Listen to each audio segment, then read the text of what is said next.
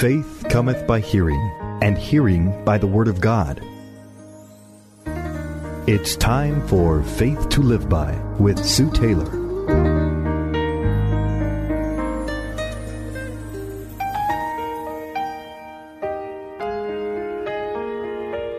Thank you for joining me today on Faith to Live By. This is Sue Taylor. John 16:23 through 27 tells us, "And in that day ye shall ask me nothing. Verily, verily, I say unto you, whatsoever ye shall ask the Father in my name, he will give it to you. Hitherto have you asked nothing in my name. Ask, and ye shall receive, that your joy may be full. At that day you shall ask in my name, and I say not unto you that I will pray the Father for you, for the Father himself loves you, because you have loved me and have believed that I came from God." You know, sometimes I think it's difficult for us to comprehend this great love God has for us. But he demonstrated that love by sending Jesus, his gift to us, to bring us closer to his heart. God answers our prayers based upon his love for us. And you know, when we come to him, prayer was designed so that we could have fellowship with God, so that we could talk to him, so that we would draw near to him, so that we would learn to love him through prayer. God wants to answer your prayer based upon his great love for you. Fourthly, we can ask in prayer believing because we abide in Christ. Jesus said, "If you live in me," which means abide vitally united to me, "and my words remain in you and can continue to live in your hearts, ask whatever you will, and it shall be done for you." What simplicity for asking. God knows what we need. He is willing to answer, and because of his great love for us, and because we abide in Jesus, we know we can ask because of these four wonderful principles. We can also know that our receiving from God is based upon 6 fundamental truths of action. First, we must have faith when we approach God with a request. Without faith, it says it is impossible to please God. For those who come to him must believe that he is God, and he is a rewarder of those who diligently seek him. If when we are asking and we don't exactly know how or what to ask for, or what we want, or don't know even if it really is God's will, then we must ask God for wisdom on how to pray.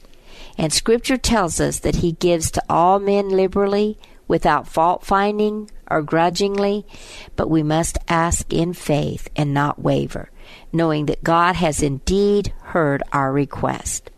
Secondly, we receive from him because we keep his commands and do those things that are pleasing in his sight. 1 John says, "And we receive from him whatever we ask because we keep his commandments and do those things that are pleasing in his sight." Thirdly, we will receive answers because we do ask according to his will. You know, when we learn to love Jesus like Jesus wants us to love him, and we are assured of his love for us, then we are told in Scripture, and this is the confidence that we have in him, that if we ask anything according to his will, he hears us.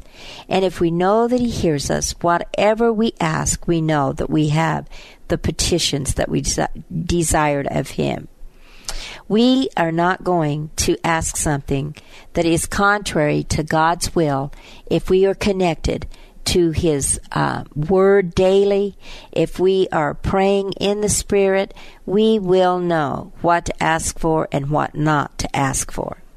Fourthly, when we ask in prayer, we must exercise believing trust, no matter how long the delay is. It says, "In all things whatsoever ye shall ask, in prayer, believing ye shall receive." Exercise even when things don't look like that God is going to answer your prayer. Just say to yourself, "I believe God. I believe, God, that you hear me, that you know what is best for me, and that you are answering my prayer. Fifth, we receive answers because we pray with unselfish motives. James 3:4 tells us, ye ask and receive not, because you ask amiss. In other words, with wrong motives, that ye may consume it, James says, upon your lust. We must always ask unselfishly. And lastly, we must always ask in the name of Jesus. For it is because of his wonderful work of redemption that we can come boldly to the throne of grace and find help in the time of need. Jesus said, you have not chosen me, but I have chosen you, and I have appointed you, I have planted you, that you might go and bear fruit and keep on bearing, and that your fruit may be lasting, that it may remain. Abide so that whatever you ask the Father in my name, as presenting all that I am, he may give it to you. What a wonderful promise. Ask today, beloved, that you may receive, and stand believing God that you will receive from him. You've been listening to Faith to Live By with Sue Taylor. If you would like to write with your comments or to request a copy of this program for an $8 donation, write Sue Taylor, 10827 Highway 86 East, Neosho, Missouri, 64850. Sue Taylor is a member of the KNEO team and a keynote speaker at several church and women's events throughout the 4-state area. To book Sue for your next event, contact Sky High Radio at 417-451-5636. Are you walking in everything God has for you? Hi, I'm Pastor Gary Culp, and I'd like to invite you to check out the Exceedingly Abundant Ministries podcast, available from the Sky High Podcast Network. This 30-minute weekly Bible study will give you time to grow spiritually and get to know God and His Word on a deeper level. God has more in store for you than you ever realized. Listen to Exceedingly Abundant Ministries today and learn about how God can do more with your life than you ever imagined.